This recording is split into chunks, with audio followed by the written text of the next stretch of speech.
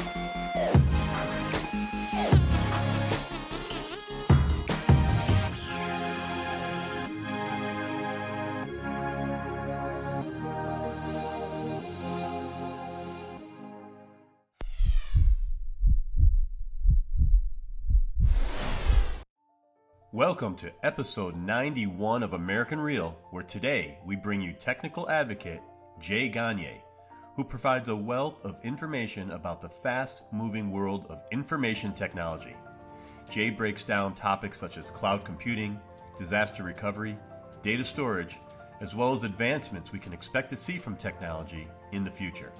Whether you're one to be intimidated by technology or work in the IT industry, Jay breaks down the bits and bytes for all to understand and relate to. In the second half of our conversation, we go for a ride on Jay's personal journey of becoming a computer geek, how he lost his hardworking mother to cancer when he was only 19, as well as his fears, motivators, and his love of music and audiobooks. Speaking of which, today's episode is brought to you by Audible.com, who is offering a free download of any book, along with a free 30-day trial to give you the opportunity to check out their service. Visit audibletrial.com/jgagne to claim your free offer, and where you can access 180,000 titles directly from your iPhone, Android, Kindle, or MP3 player. And now, without further ado, I bring to you Mr. Jay Gagne.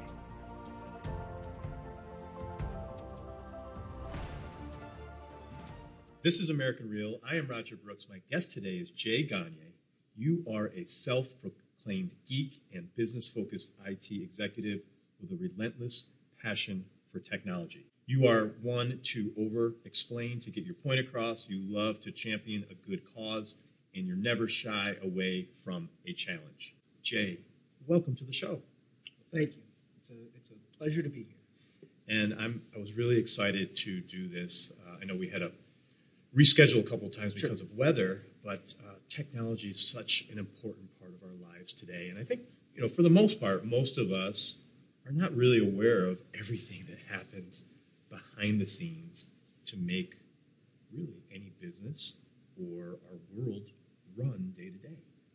Yeah, exactly. And I think one of the focuses in where I work at Razor Technology since it started 15 years ago and for the 10 years that I've been there is being able to take that complex, kind of crazy, option in technology and be able to explain it to everything from the CEO down to the grassroots, dive in the weeds and really get geeky about how to bits and bytes move and how to leverage an investment. Talk about the budget. Talk about the getting the max out of IT that you can, and you can do that on a personal level as well. I'm a geek. I love technology, but at the same time, you have to use technology to its best benefit. If that's for a business, it's how do you align the IT organization and the business? How do they march to the beat of the same drum to get the real value out of IT and not have the IT people be stuck in the back room, engage them in the business. What is the business trying to do? And challenge the technology folks to come up with the right technology to maximize what the business can do. On a personal level, it's no different. There's everything from your cell phone to your laptop to your iPad. Do you use technologies like home security and Alexa? There's a time and place for technology, but use it to better your business or better yourself. And while I would say maybe Alexa in the bathroom is too much, leveraging that technology in your vehicle, leveraging that technology to make it easier, safer for you to communicate with the rest of the world is the right approach. Yeah, no, and I'm glad you just gave that example because we're all there. We all have our mini IT department, if you will, within our own household, especially if we have kids.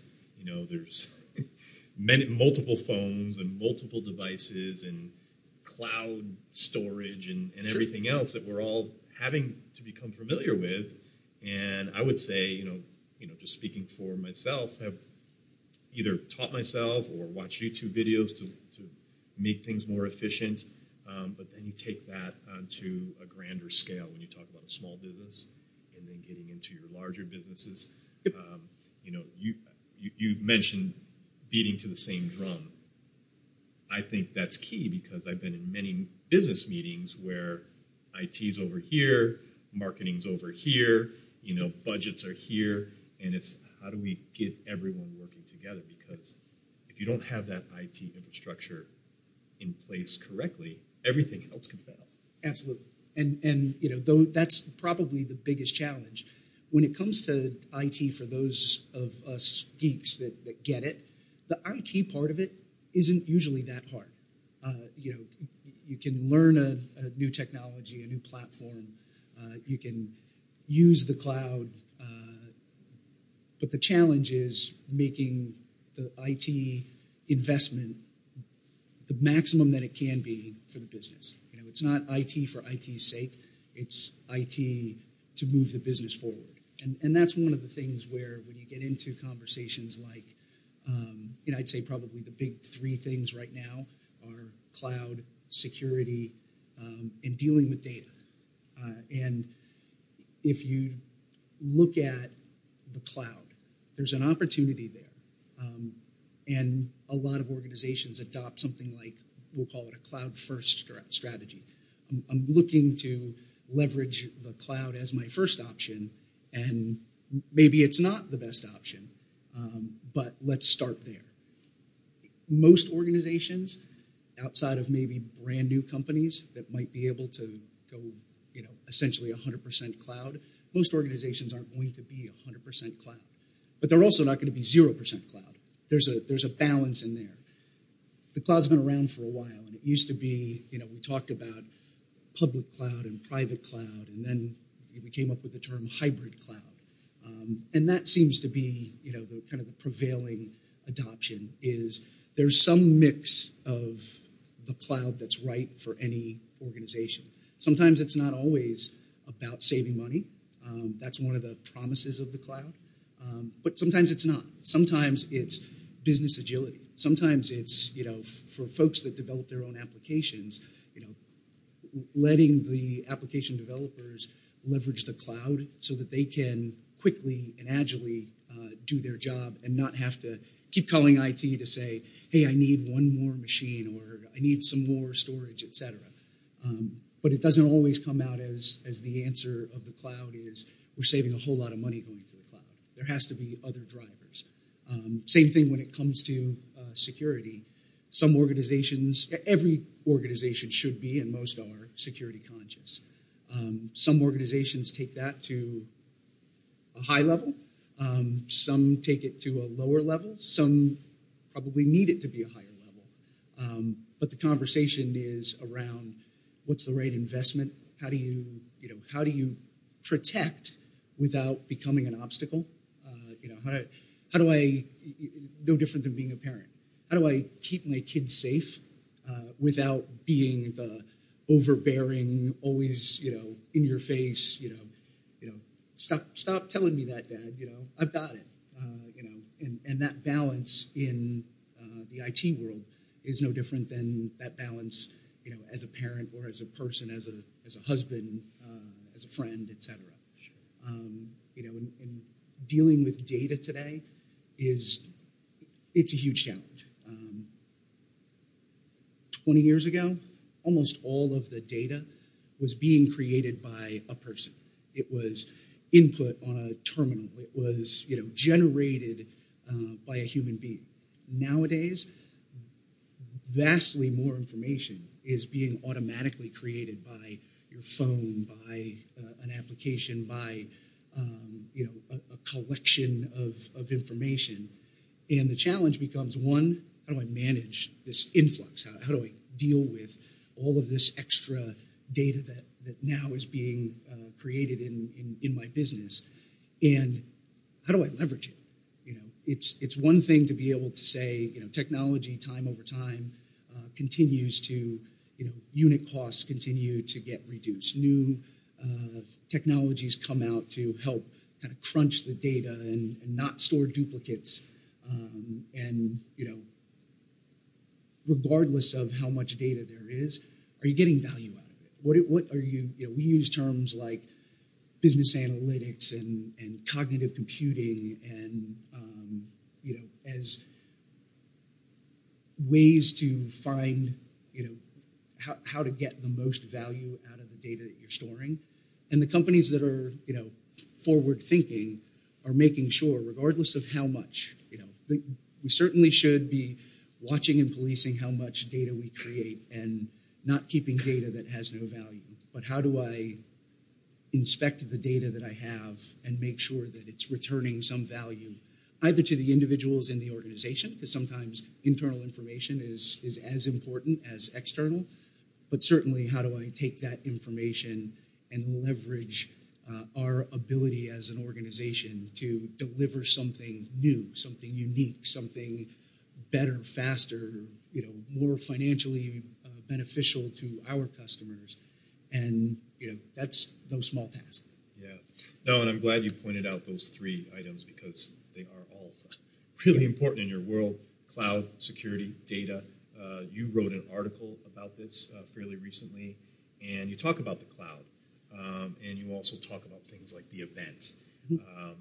First off, just if we could back up just a little bit for people, that don't know what the cloud is. Sure. We hear that term.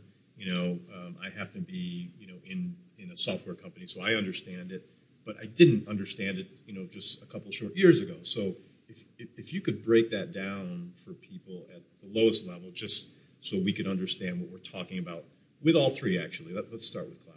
Okay. Yeah, so I think, not to make a pun out of it, the cloud is a nebulous term. in a lot of situations, I could be sitting down with a client of ours, ask everyone in the room, what is the cloud, and I would get as many different answers as there are people in the room.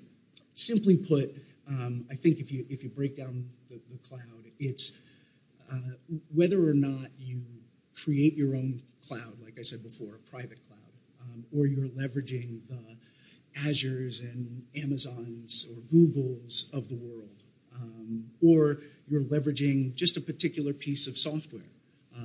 Companies like Salesforce, companies like Microsoft, that can allow you to use their application without you having to build all of the IT infrastructure on your own and create the application on your own, etc.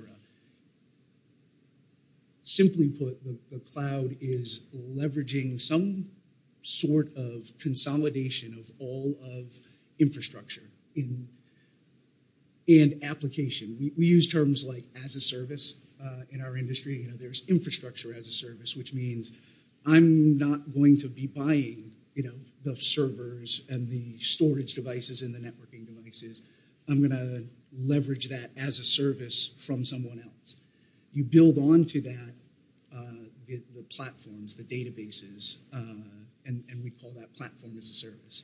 You can take it to the final level where we call it software as a service, which means that's the Salesforce.com mentality where I'm leveraging everything. It's their infrastructure, it's their database, it's their application, and I'm just logging in to use it. On a personal side, the cloud could be, hey, my phone, I have Verizon, AT&T, whatever it is. My pictures, they're on my phone, but they're also stored somewhere else. And that would be the cloud.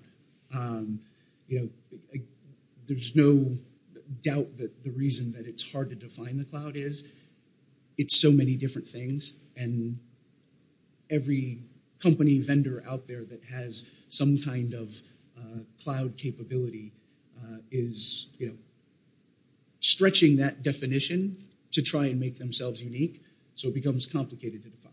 Sure. Yeah, and I could recall back, say, going back 20 years ago, had my own small business.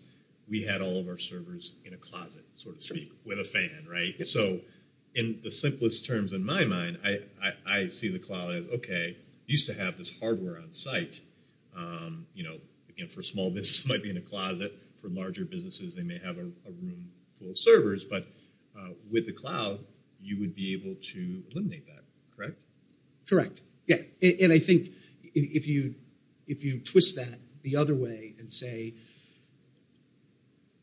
the cloud is a mentality, it's a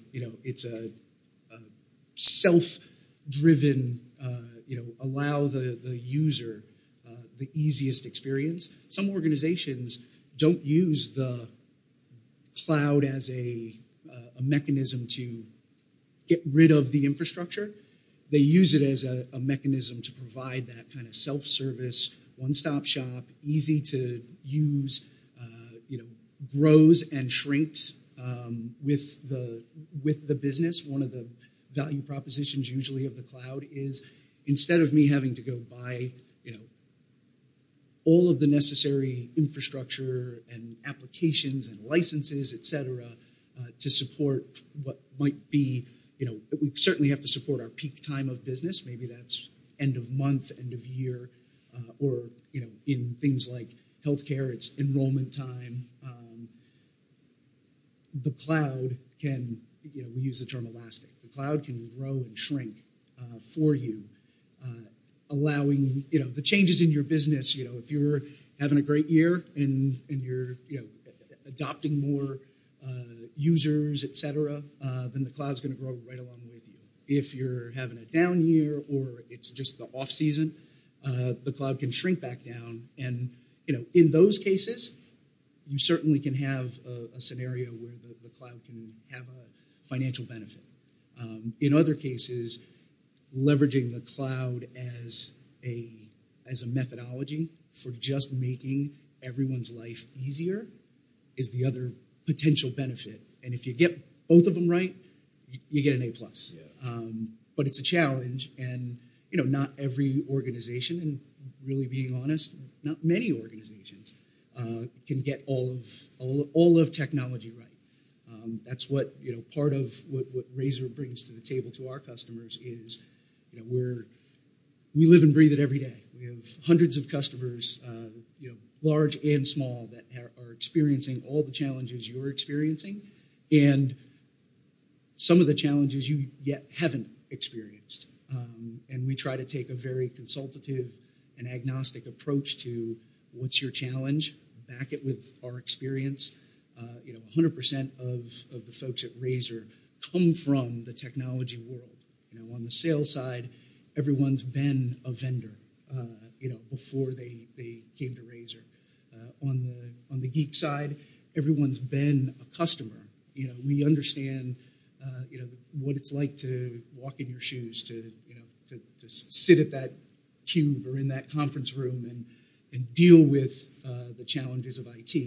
And that gives us a little bit of a measure of credibility. It also gives us, a faster time to an end result, because you don't have to explain to me the challenge of IT. I've lived it myself. Everyone on the team at Razor has lived it, and we can accelerate the conversation and really get to the root of the problem. And whether that's any one of the three things that I mentioned, cloud security and data, or any other number of things in the realm of IT. And I've always been a geek. I can't imagine not being a geek. I've been lucky enough through my career that I've been able to build and take. I started out in a really small techie company in the dial-up internet business back in the 90s.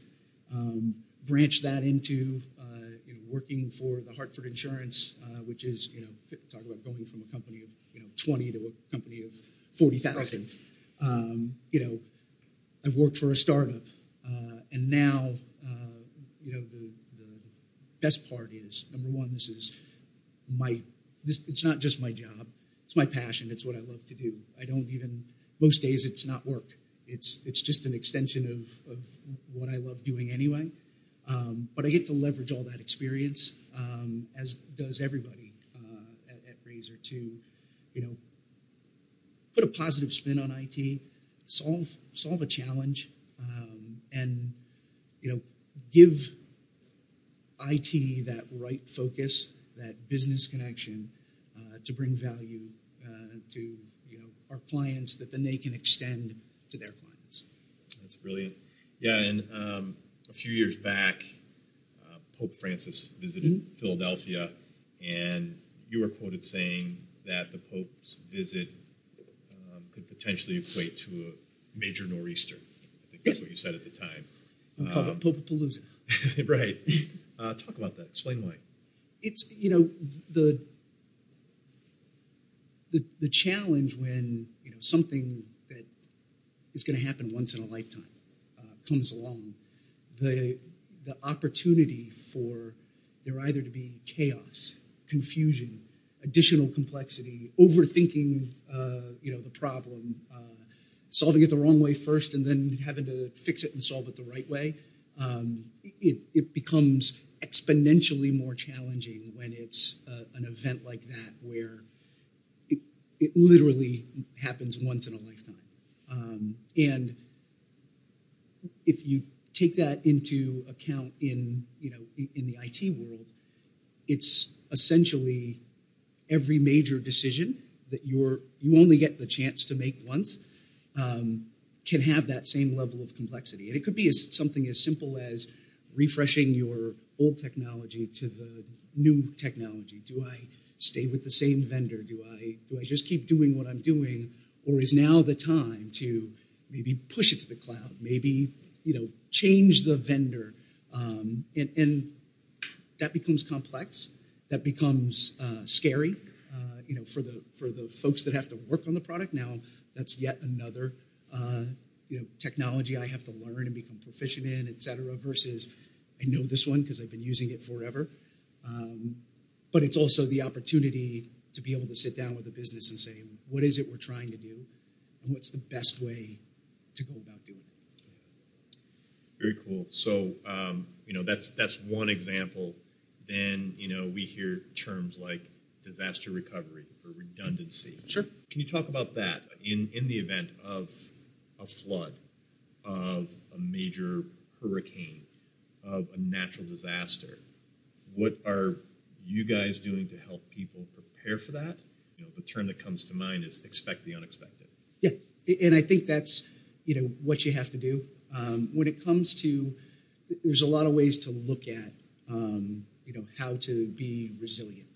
In most organizations, it starts with making copies of the data, backing up your data.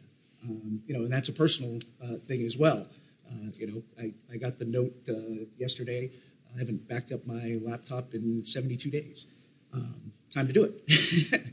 So some of it is, understanding the value of the data to the business, and then layering on levels of resiliency that A, are financially responsible, and B, protect the business in the event of, there's a lot of different ways when we talk about disaster recovery to look at it. You can look at it, we usually call it the smoking hole theory. What if the whole building just disappeared? That's one way to look at it. And you do have to make sure that you're planning appropriately. A lot of times when we talk with clients, the first thought is, we can't lose anything. And, okay, well, here's the price tag for that. Okay, well, maybe we could lose a little, or maybe, being down for, a day is okay for this particular, application or area of the business. But, the crown jewels, we can put more investment into to protect it, at a higher level. So it's usually that conversation of breaking down the applications or lines of business, and being realistic about how important they really are, and how much investment you need to make to ensure that they're protected appropriately, and then you're not either spending too much money or leaving yourself a gap that could be potentially a catastrophic thing in the event of some kind of disaster. And one of the other some of the things that kind of get overlooked, like we were talking about the Pope's visit, is what if there is a nor'easter? What if all of a sudden no one can come to work because streets are closed or it's a weather event, etc. And making sure that we can still function as a business. It may not have been an actual disaster. It could have just been a series of unfortunate events. And do we have the ability, under all circumstances, to operate the business? Maybe we have to scale it down. Maybe not everyone can work from home. But let's make sure enough people, to sustain business can do their job regardless of what happens, natural disaster or human disaster. Sure. So, Jay, if you can, take us back 20 years, okay, when you first started in your career. Could you have imagined that technology would be where it is today, back then? Did you see this coming? No. You could probably say, go back 5 years, and I would still say the same thing.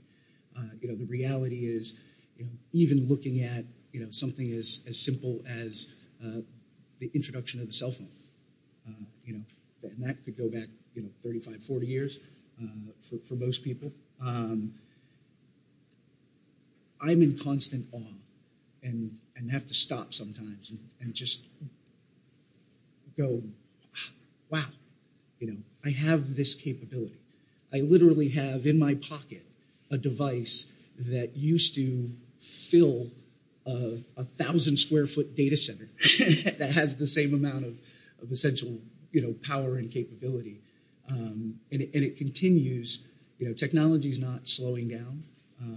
We are really at a time in the technical world where it felt like it wasn't going to get any faster. You can't possibly, continue this rate of improvement, and that's not stopping. as well as, introductions of new ways of doing things like the cloud, collaboration in ways that are just amazing. I can be, in my car, on a conversation and collaborating, with video and talking to my phone so that I'm being safe while I'm driving. There's no limit to what technology can do for you, and the adoption rate is amazing. There are very few people, now that don't have some kind of smartphone. Every once in a while, you'll see someone pull out a good old flip phone, and you're like, I remember those days. But it doesn't matter, young, old, whether you're a geek or a grandmother, you're using some kind of technology, not just every day, but probably hundreds of times a day. We often hear that term that the cell phone has more power than the capacity we had to bring man to the moon. Yeah. Is that true? Yeah. Like I said, it used to, what fits in your pocket now used to fill, Houston, we have a problem. Right. And how can it continue to get faster, smarter, stronger? What's happening? Like when you break it all down, what is getting better? How is it faster? How is it more capacity into a smaller device? What's happening there? Yeah, so some of it, I think, is, not only is technology, continuing to change and grow, but the tools that are creating that technology are getting, more precise, more accurate. When you look at, the processor inside your laptop or your cell phone, the ability, now there is talk in the techie world that we are getting to, those microns, those nanometers that you can't, at some point you literally can't separate them because they're one. So, but that's where creative things are happening with kind of the next generation quantum computing. Just looking at the problem differently, and some of that takes massive technology to create better technology. And some of it is just the evolution and the smartness of some of the the innovators out there. It used to be Steve Jobs and Bill Gates folks, and now they're names that you're not familiar with yet, but they're it's going on my geek side. It was like the creation of the warp drive in Star Trek, and then how did we get from warp 1 to warp 5 to warp 9.975? Some of that is the sharing of and collaboration of really smart people. In the Star Trek world, it was different worlds, collectively making things better.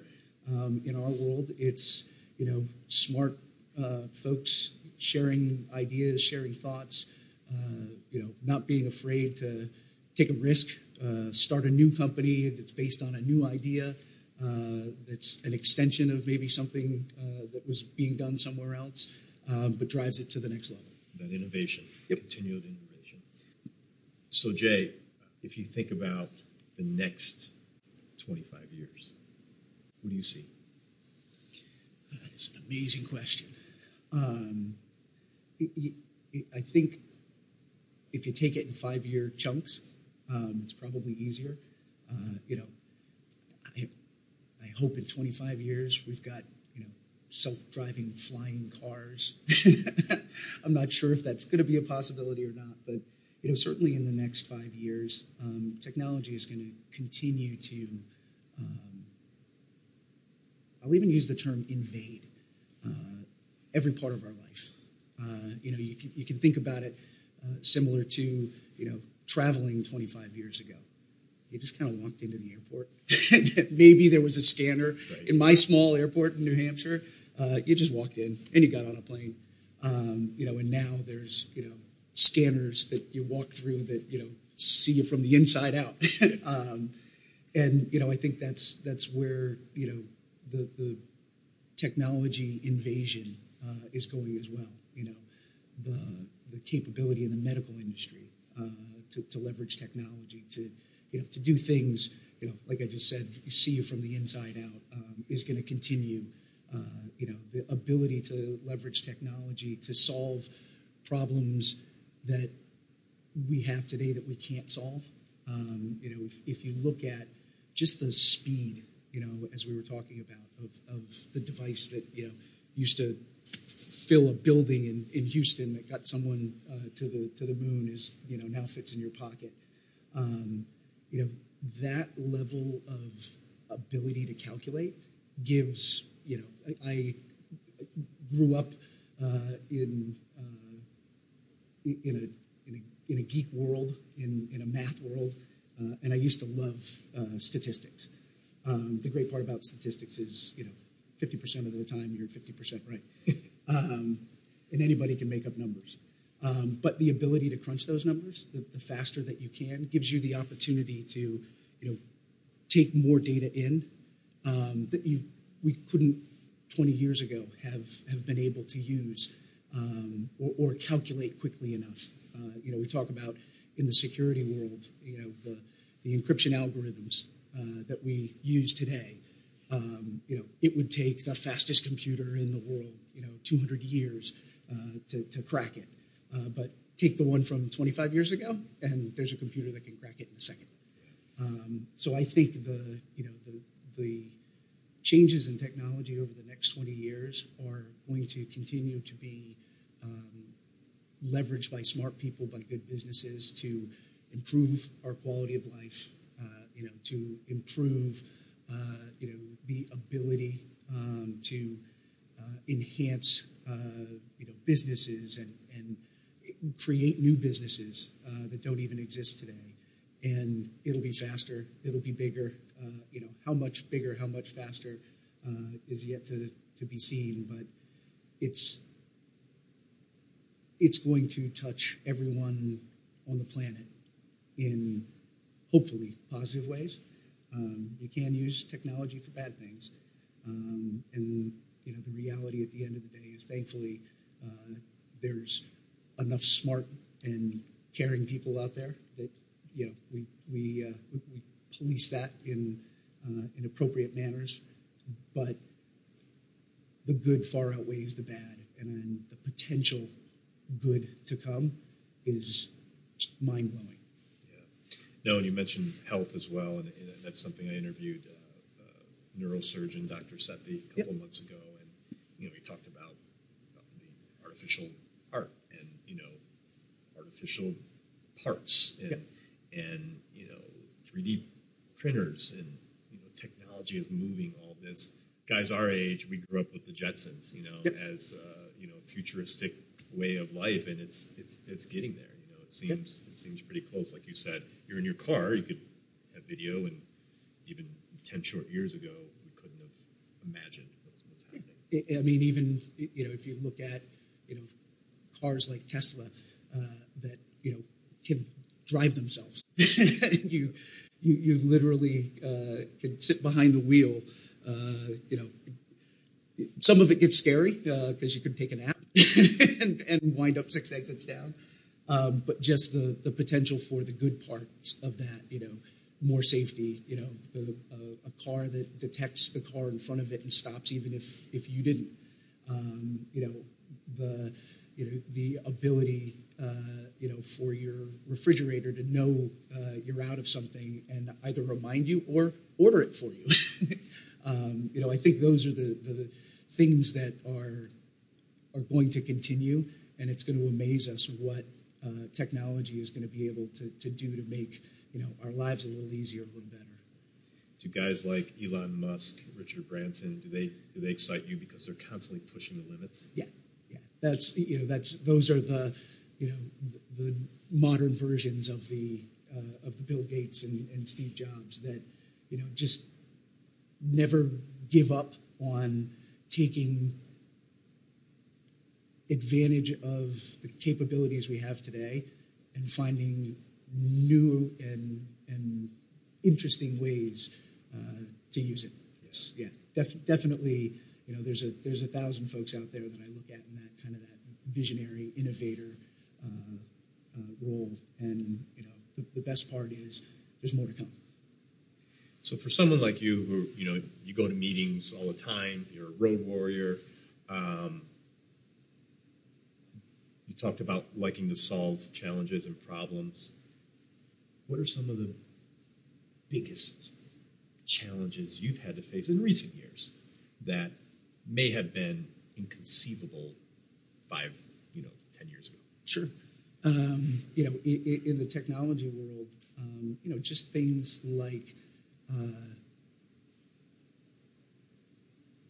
applications like chatbots and kind of that self-service. I don't actually have to call and wait on hold. I can solve my problem, myself. If you look back even a few years, the ability, to do that is drastically changed and improved. That gives me more time back in my day, to do what matters to me, as opposed to having to take time out to, take the long way. Technology can certainly help deliver shortcuts, and as long as they're the right shortcuts, I think if you look at the realm of whether it's customer service or the amount of information, the ease of information that you can have access to, challenges like paying your taxes, challenges like you can now go online and do it yourself, and that wasn't there 10 years ago. A GPS that can get me anywhere. I don't have to, call AAA anymore or read a map. You should still learn how to read a map. But, the reality of, the big challenges, for some companies, there are massive challenges. In a lot of ways, though, it's a collection of small challenges. And breaking it down yeah. and solving them in the right order. Don't kind of the old begin with the end in mind. And that's where I think successful companies using technology properly are breaking it down, or they're coming to companies like Razor and saying, "Hey, you guys have done this a million times before. Help us break it down the right way." And that's the fun part. The best part of my job sometimes has nothing to do with the bits and bytes and blinking lights. It's understanding what a company does and helping them figure out how technology can help them deliver their customers more value. Yeah. Jay, earlier you talked about data, the importance of data, how people use that data, whether they're using it or not. I think about things like artificial intelligence for retailers, trying to understand consumer behavior, and really, we're starting to see a lot of that now. So you enter the mall or you're going by the Verizon store and you get an alert. If you need something, walk right in. Then taking another step where you go to a CVS or a Walgreens, the offers that they're presenting are a lot more relevant to your purchasing behavior. Sure.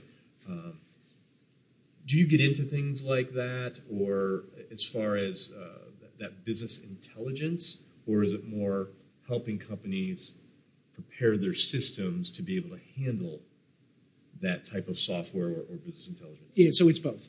So Razor is end to end. So everything from the bits and bytes and the wires and the systems that run to improving or creating that application that will give you that, whether it's business analytics, artificial intelligence, et cetera, to make things more relevant. And I think the other great part is in almost every instance, you have the option to choose or not choose. how much technology is going to invade your life. You can turn off the location settings on your phone, so that if you don't want to be, the movie Minority Report, if you know what it was, Tom Cruise, and there's a part where he's walking through the mall, and literally the ads are changing specifically to him as he's walking through the mall. No different than when you log into Amazon and you go to buy something. It remembers what you bought. It also may say, hey, people that looked at that or bought that, also looked at this. I think, that the ability to make things more relevant to me, or, if you're a company, to your customers, is a huge advantage. And it's, the smart companies out there are definitely leveraging technology and smart applications and artificial intelligence to help deliver that in a I'll say non-intrusive way for the most part. But sometimes the pop-ups in Amazon can get a little annoying. But the reality is looking at technology and looking at your business and getting those two things to be as tightly woven as possible is not only probably one of your biggest challenges, but one of your biggest opportunities. Yeah. And I would think from a consumer perspective, some people feel it's an intrusion. Other people see it as a convenience. My wife mentioned to me a couple weeks ago, she's like, I was on Facebook and it popped up an ad for something I was just looking at, not on Facebook, but on the internet. Yep. So how incredible is that? But to her, it was a convenience that, right. Okay, cool. Now here's something else that I could take a look at based on what, but then other consumers may say, I don't like that. Right. So that's kind of a tough balance from a business decision, right? Yeah, it definitely is. Like I said, at some point, for anyone, it would become invasive. If my phone woke itself up and said, hey, you ought to go look at this, that would probably be too far for me. But, not having, that extra little, here's what other folks looked at, or by the way, you bought paper towels every, 30 days for the last 6 months. We think you might be out of paper towels. Here's a reminder. Oh, look, we only have one roll left. That's technology is a personal choice, and everybody's going to make a different choice on how they want to leverage it. Thankfully, most of it is customizable enough so that you can not be annoyed, and if you're using it right, whether it's your business or personal, if you take technology as a tool to make your life better, then there's something out there that can do that for you. Right. Sometimes you got to find it, and sometimes it finds you. Let's talk about virtual reality. Sure. So we actually, in American Real, have an opportunity coming up where we're going to do some testing and do some live audiences with special cameras that's going to film these episodes in VR. And I've been doing some research on it, and there's more and more content coming out for VR. And Yep. you have to buy the headgear, Yep. but once you're all set up, you feel like you're in the room, or you're in that place, or in that airplane, or whatever it may be. For someone like you who's a geek, what do you think about VR? Yeah, it's amazing. I mean, we've since I was a kid. You've seen in the movies. You're not really here, but you're the holodeck on the Enterprise kind of thing. And VR is in its infancy. It was a little cheesy. Just like if we look at I started out with an Atari. Right. If you look at what you have now, the Xboxes and the PlayStations of the world, it's just absolutely amazing. And VR is now getting very, very interesting. It's feeling real. At first it was virtual unreality, but I think where things are going, if you think of that from an education perspective, literally feeling like you are in the classroom, Absolutely. Could be huge. Training for battlefield or pilots or absolutely, to make that that flight simulator approach where you really are doing it. So I think in the realm of training, in the realm for business, feeling like, hey, maybe we're all at home, but we're collaborating in a way that feels like we're in the same room. Some of the applications that are out there that allow you to share and everybody can make changes on the fly to something. It's a benefit. It's a huge time saver because it's not, hey, I'll make my changes and here you go, Roger. Now you make yours, and then we'll hand it over here, and someone else will make theirs. It's done when we're done, and then we can move on. So I think there's a lot of aspects of technology that are just going to be so interesting in how they can take what we do every day and make it just that much better. So Jay, let's talk about your backstory. You come from a small town in New Hampshire. Yep. And how does a young kid grow up to be an IT executive? What were some of the things that were interesting to you? You said you enjoyed math, but give us more of your backstory. Sure. So absolutely right. Humble beginnings in Claremont, New Hampshire. A small town. My mother worked 3 jobs to get me to the point where I could go to college. I was always a geek. From the time my brother brought home a TRS-80 computer in 1980, and I'm learning how to do basic programming as a 10-year-old. Right up through high school. Learning even in high school at the time. Getting programming experience in high school in the 1980s was not as nearly as prevalent as it is today. College started out as computer science, and at the time it was mostly programming. I've never been a big fan, as much of a geek as I am. I never had the programmer knack. I did it, and that was really the only thing that was available. And when I was in college, they allowed us to do what they called an individualized major.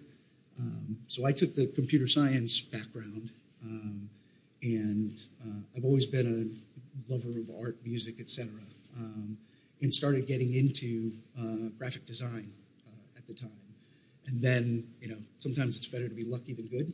This thing called the internet came along, and I got to take the, know enough about programming to be dangerous, know enough about, how things should look, design, etc., and married the two of those together, and that was my, my first real geek job was working for a dial-up internet provider that actually started inside our college, and they said, all right, well, the biggest challenge we have is no one knows how to get connected.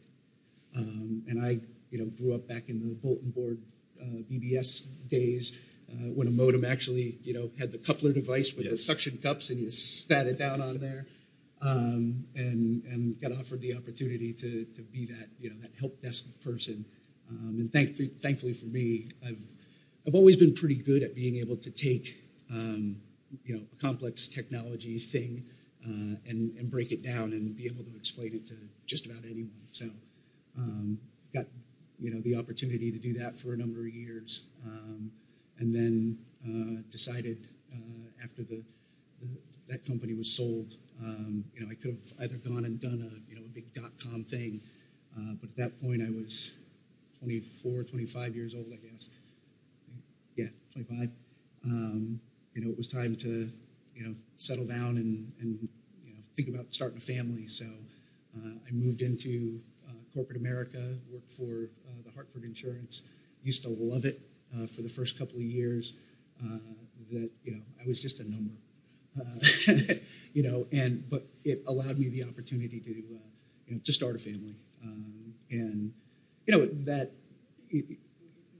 some of the key drivers in me, like my inability to keep my mouth shut, wound me up in a couple of situations at the Hartford that then I wasn't just a number.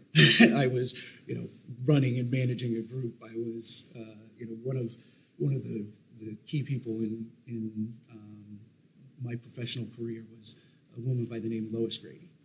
So she was the senior vice president of one of the business divisions at the Hartford, and we were about to go through a merger of the two big IT organizations. So at the time, it was the Hartford and the Hartford Life, kind of separate, but one company, and it all got merged together. And the two technology groups, who were very, in our minds, very different.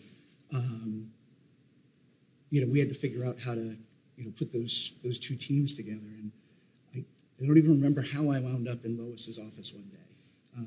But apparently, I had said something to somebody that made enough sense that they said, "You should talk to this Jay guy."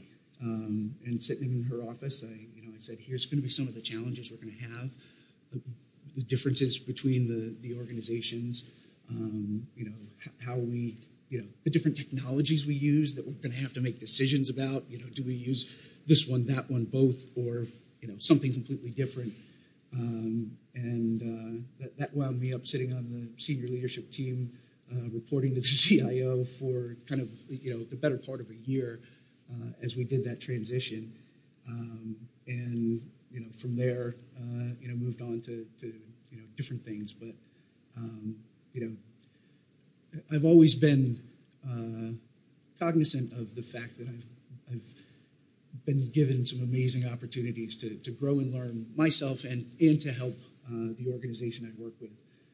Even though I've probably interviewed hundreds of people in my career, I've only been through a couple of interviews myself. I've always been lucky enough to kind of just move from one job to the next. And actually, no different. I've been at Razor now for 10 years, but when I met Jim and George, the founders of the company, I was working for a different company, but we were collectively helping the customer. And at some point, they said, "Hey, when you're done doing that, you probably should come over here." And that's exactly what I did. And 10 years later, best job I've ever had. And I think I've probably said that every job I've ever had. No, that's great. That's great advice, I think, for especially younger folks, that you weren't afraid to speak up. You weren't afraid to go into that office and give your opinion. And I would say a lot of people are probably fearful of that, right? Of voicing their opinion.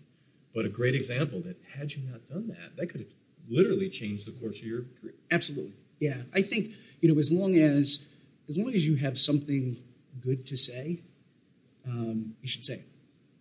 I've always believed that, And on the flip side, if you don't have anything good to say, don't say anything at all. Those are, things my mom taught me. But there's nothing wrong with a little bit of risk. And even when it comes to technology choices, sometimes you have to take a little risk to be able to, kind of leapfrog, your IT organization. And, the good news is there's usually enough people out there that are willing to, speak up. Base it in fact. Don't just speak up. Don't say, "This is horrible, it's going to completely fail." But if you have a couple of reasons why, either we might want to relook at this, or do something different. In technology, there's always a million ways to do any one thing. And for each organization, taking a little risk, basing it in fact, and doing the right thing can have the biggest benefit there is. No different than if I hadn't opened my mouth. Who knows? I certainly wouldn't be sitting here today. Something would have would have changed, and I would have wound up in a different place. Yeah. Who were some of your heroes growing up? Biggest hero would be my mom.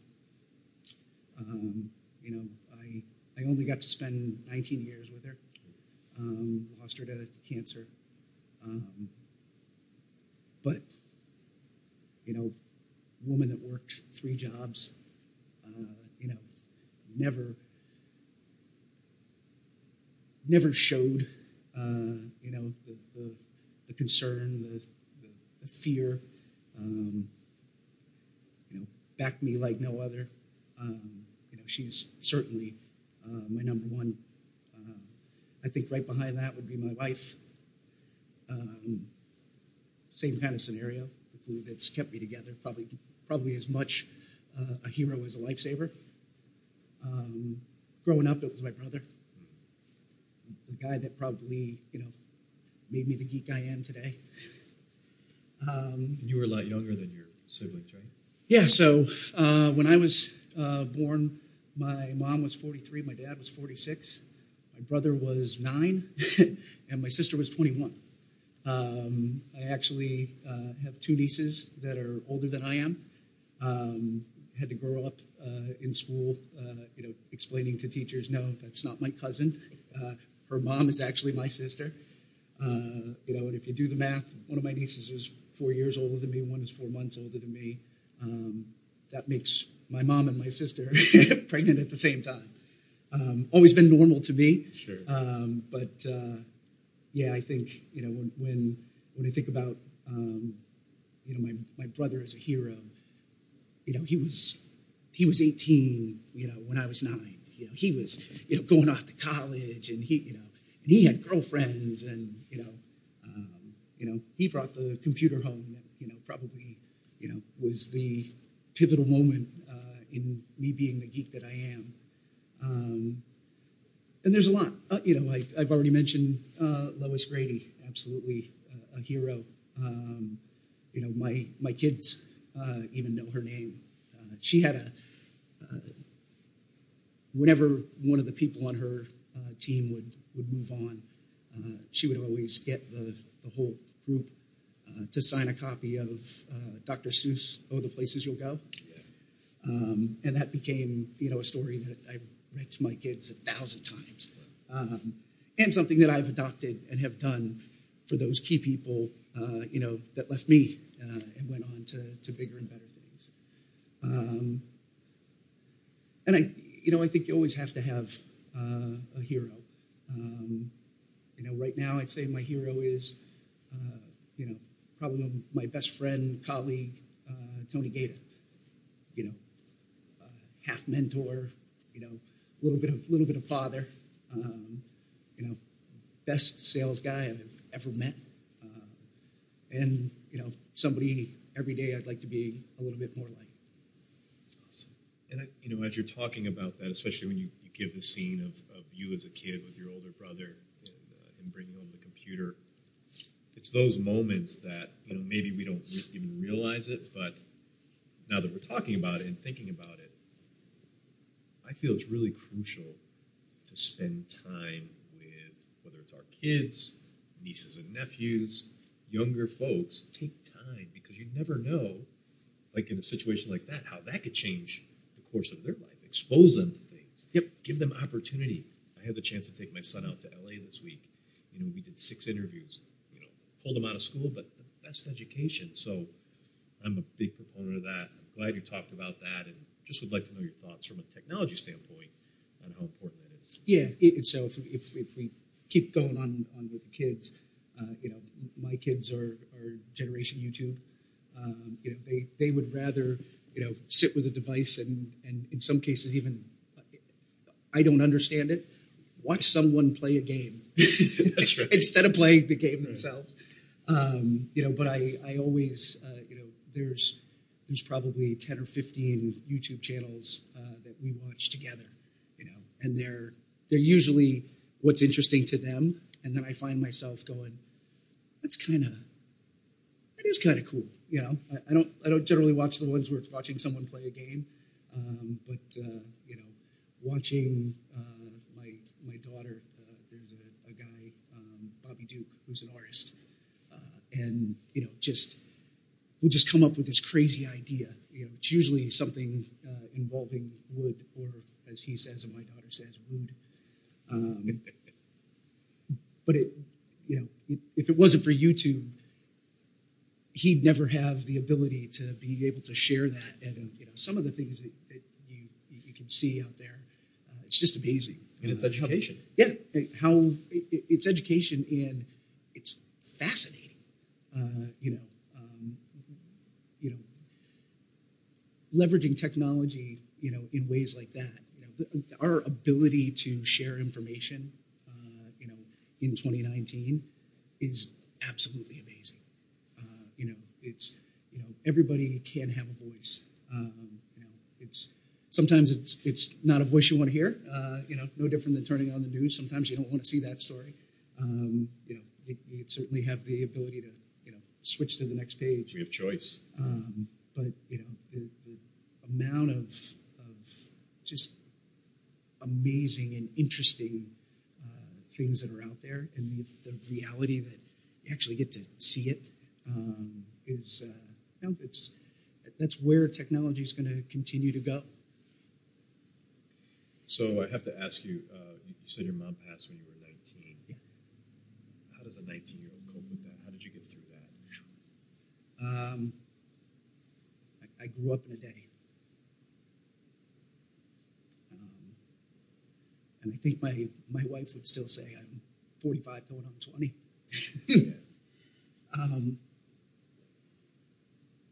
Family, my wife and I had known each other for a couple of years. I was a sophomore in college, so I'd probably known her a year and a half.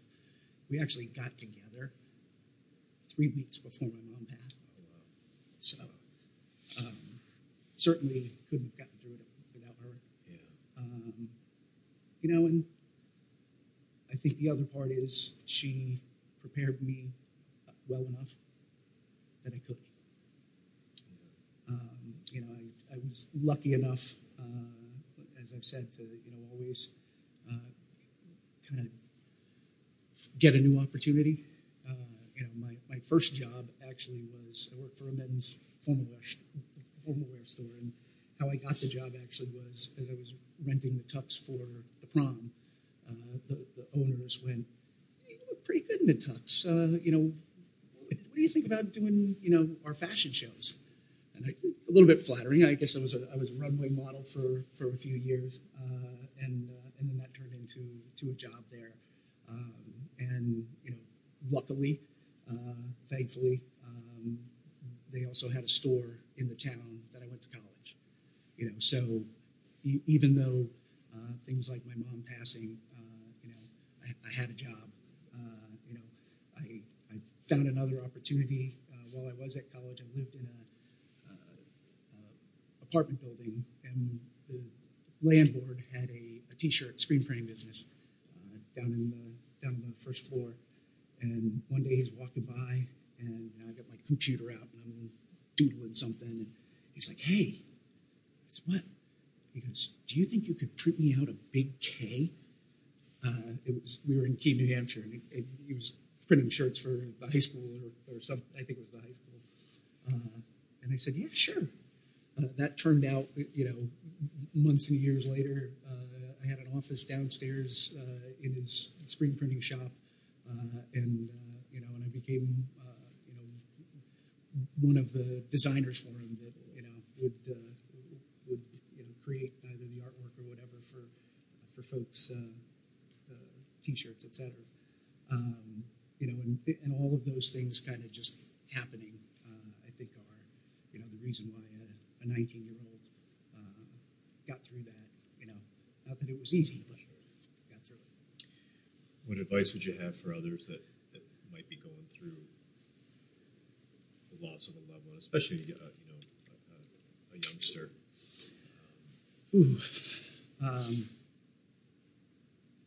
Don't try to do it alone.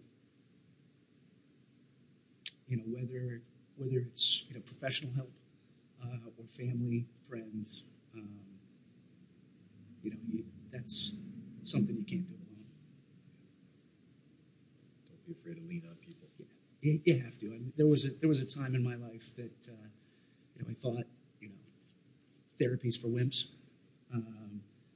and there's a time in my life now where I couldn't get by without it. Any regrets?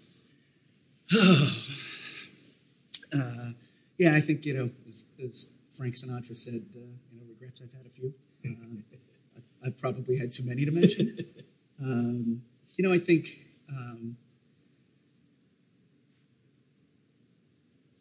I think for me it would be, not being the best husband or dad that I could have been at times. If you ask yourself, what's that one thing you'd go back and change? I'm pretty sure I'd pick something in that, husband and father category. Many of us could say the same. Absolutely. What's your biggest fear? I think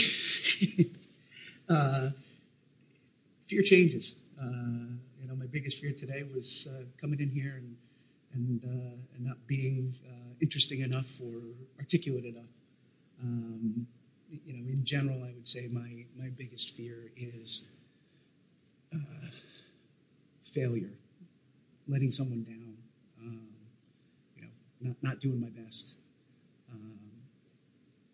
We've already said I'm an over communicator, and there are times where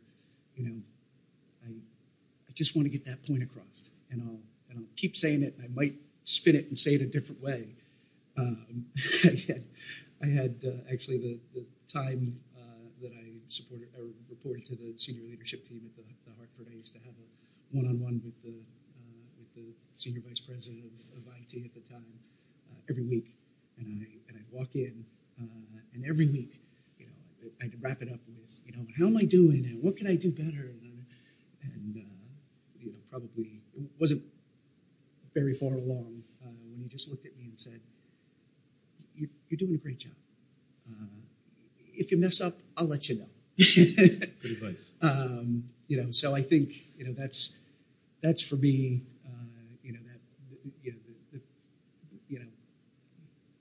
The fear of failure. The fear of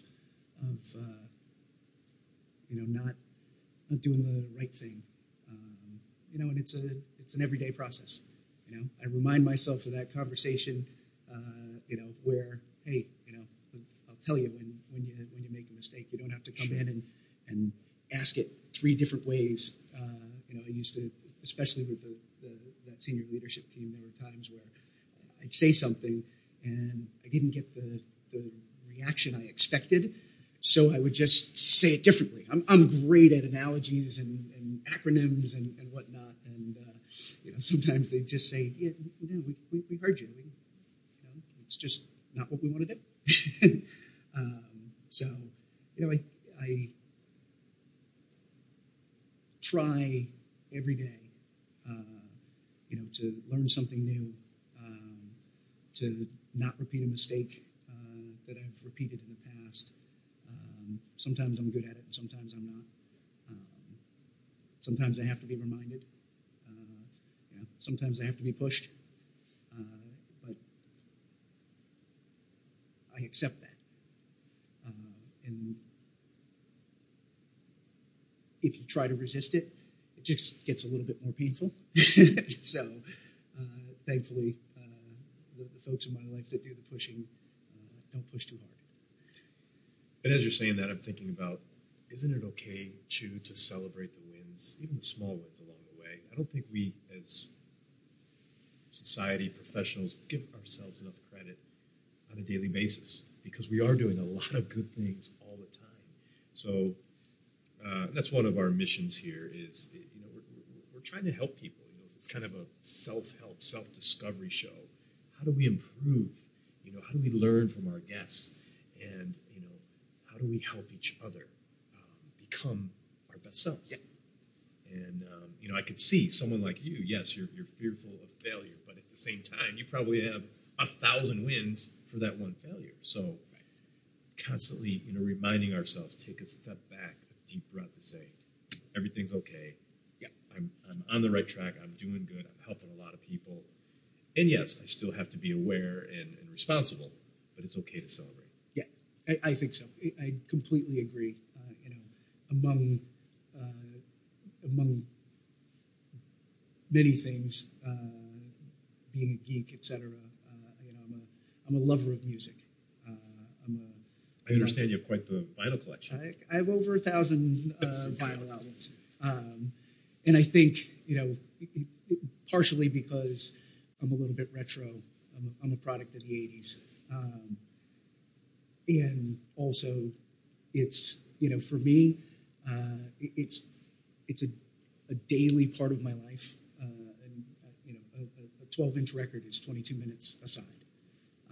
I start a lot of days throwing an album on, Interesting. grabbing a cup of coffee, catching up on the news, go hop in the shower, flip it over, play the other 22 minutes while I'm getting ready and getting myself out the door. And I think there's nothing wrong with living life 22 minutes at a time.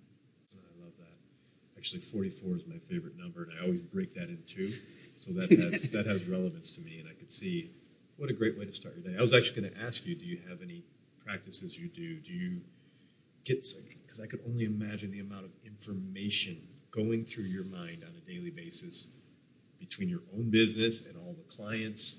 Where do you find your downtime? Where do you find your headspace? Do you do any meditation, anything like that? Yeah, so very recently, I have started doing meditation, and I find it extremely relaxing and setting, because reminding myself to stop and slow down is something I haven't always been good at, and I need to be better at anyway. I'm a hack of a guitarist, but I love to play, and that's another one of my just kind of think without thinking, relax, hit my internal reset button, and smile a little, laugh a little while I do it. How much pressure are you under on a daily basis? That's a good question. I don't always feel it. The days I feel it are when there's an absolute deadline. Something we've got to get to a customer, by this afternoon. Proposal. Yeah, exactly. But on a daily basis, it's thankfully I work for a company where there's not a lot of pressure. There's not there's no micromanagement. It's very much kind of self-paced. Get the job done, and I'm not going to worry about how you got the job done as long as you got it done. Same thing for being in the office versus either working from home or being with a customer. As long as the customer's happy and we're getting the job done, where and how that work gets done isn't necessarily a focus. So I think that helps maintain a low pressure. Sure. You probably have great systems in place. They're the best. Yes. To be we try to. Part of what we do as a business, as we were talking about the cloud earlier, is Razor has a cloud. We call it Razor Cloud. And the reality is, the systems and the software, et cetera, that we use. We always call it it's eat your own dog food.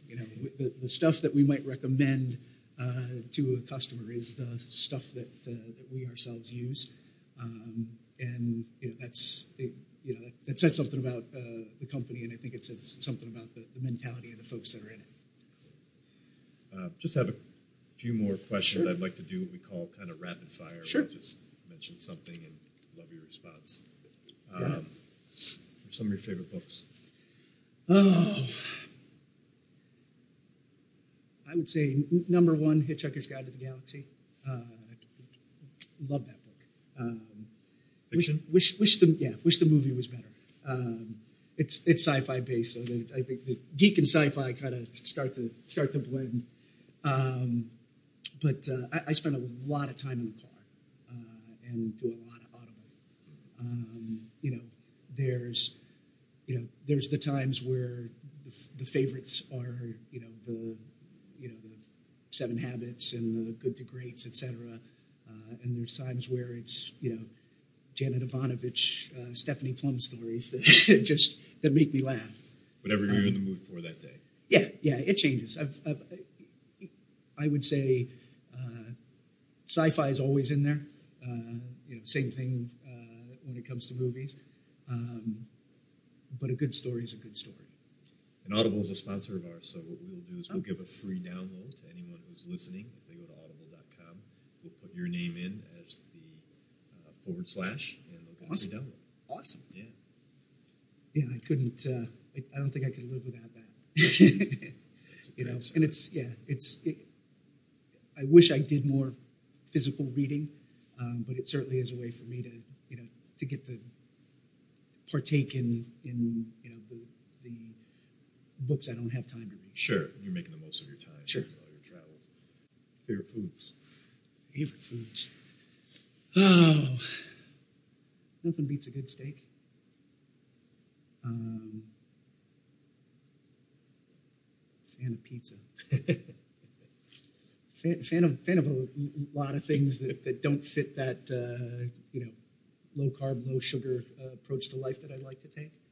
You're staying in good shape, though. I tried it. It doesn't get any easier as we get older. That's true. As we could both attest to.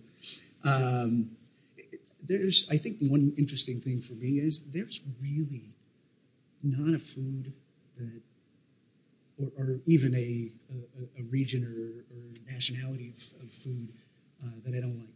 I'm a big fan of sushi. I was lucky enough with one of my jobs to do a fair amount of international travel and got to experience authentic food from different countries. And there's been very few times that I haven't at least said it wasn't bad. And most of the time it's wow, that's really good. Yeah. When I grew up, growing up in New Hampshire, it was meat and potatoes, kind of lifestyle. When I outside of my mother's spaghetti sauce, there was nothing that even had a little spice to it. A lot of flavor, but not a little spice. When I met my wife, who comes from a family that cooks a little spicy, I found out I like spicy food. What motivates you most? My biggest motivator is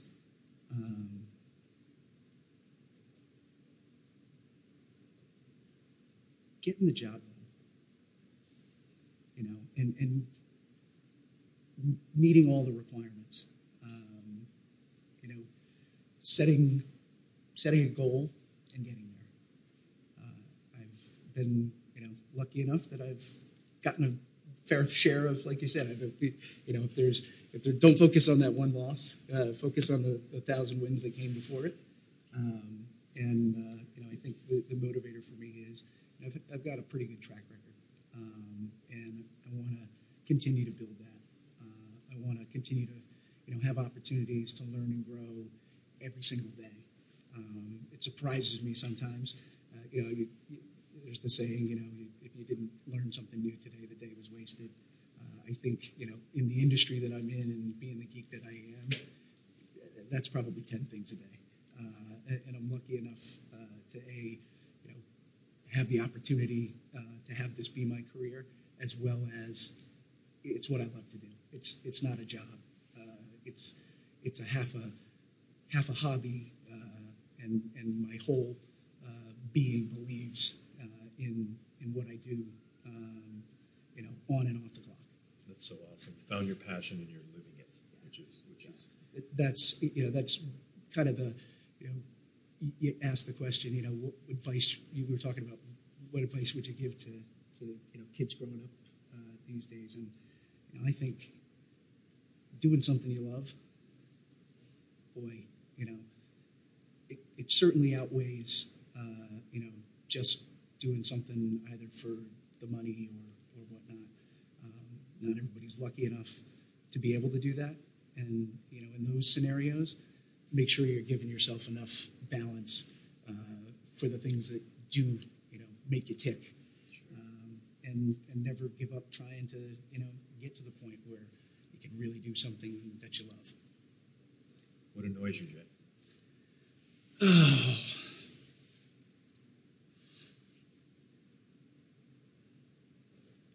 I think the smartest guy in the room that keeps reminding you they're the smartest guy in the room.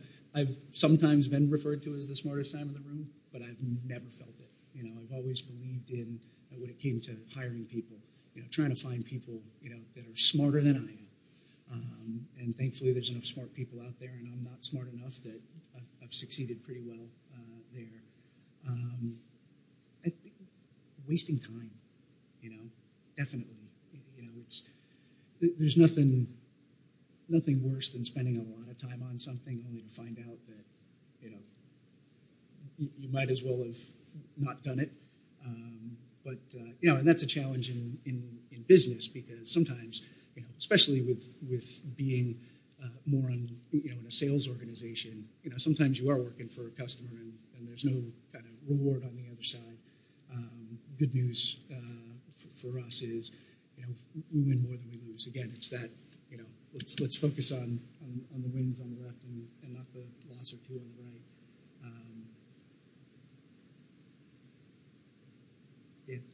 Those would be the top two.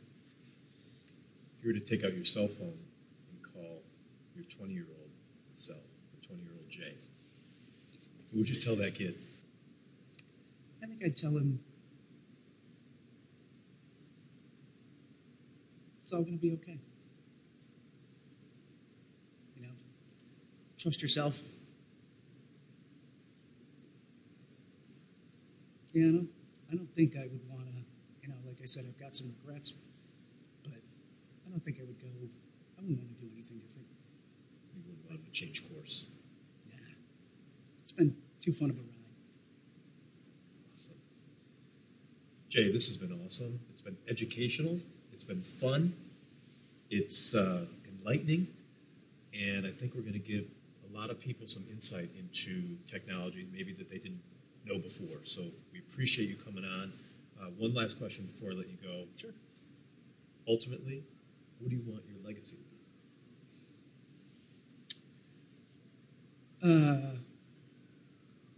be?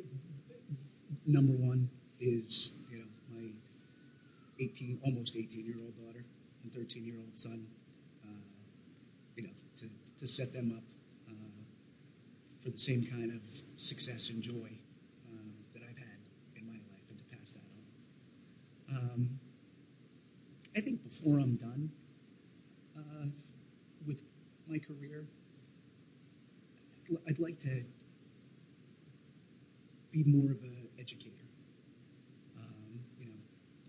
Teach some college courses, or it's always been something. I get to weave that into my current job in a lot of cases because that's what we're trying to do is educate and share the right approach to technology. But I think that's a bucket list for me, is to do that in more of the traditional setting. And who knows, with technology, I might be doing that, staying at home and wearing virtual reality goggles in our virtual classroom. And I just, I've never worried about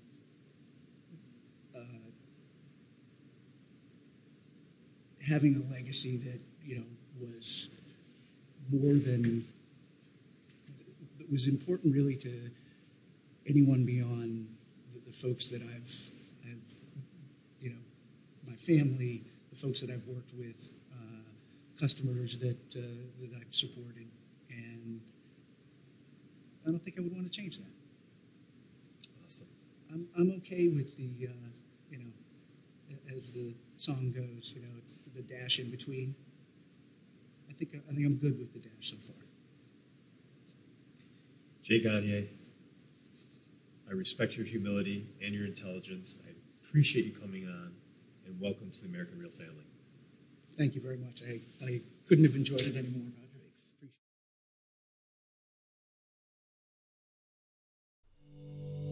Thanks for tuning into American Real. Be sure to visit our website, americanreal.tv, or search for us on iTunes or YouTube for past episodes. While you're there, please rate us or leave us a review, as that helps others find our show. I am truly grateful and appreciate all of your support. At American Real, we're on a mission to help as many people around the world fulfill their dreams and obtain their goals. If you'd like to be part of our inner circle or want one-on-one coaching, check out the American Real Learning Academy, where we have self-help groups and courses so you can build the best you. We also have a new Facebook group where you can connect with high achievers from around the world. If you want to go even further, maybe you're determined to write your own book or launch your own podcast, contact me today to see if we could help. You can reach me through Instagram or Facebook, or email me directly at roger@americanreal.tv. And speaking of podcasting, our next course will be starting soon. So, if you're interested in launching your own podcast, join me and podcast your passion. I'll take you through my 8-week course where I'll mentor you to build a world-class podcast. I'm only taking on a small group of people who want to share their passion through broadcasting, where I'll have you up on iTunes and YouTube within weeks so you can podcast your passion. Click on the link below for more information. Thanks for tuning in, and we'll see you next week.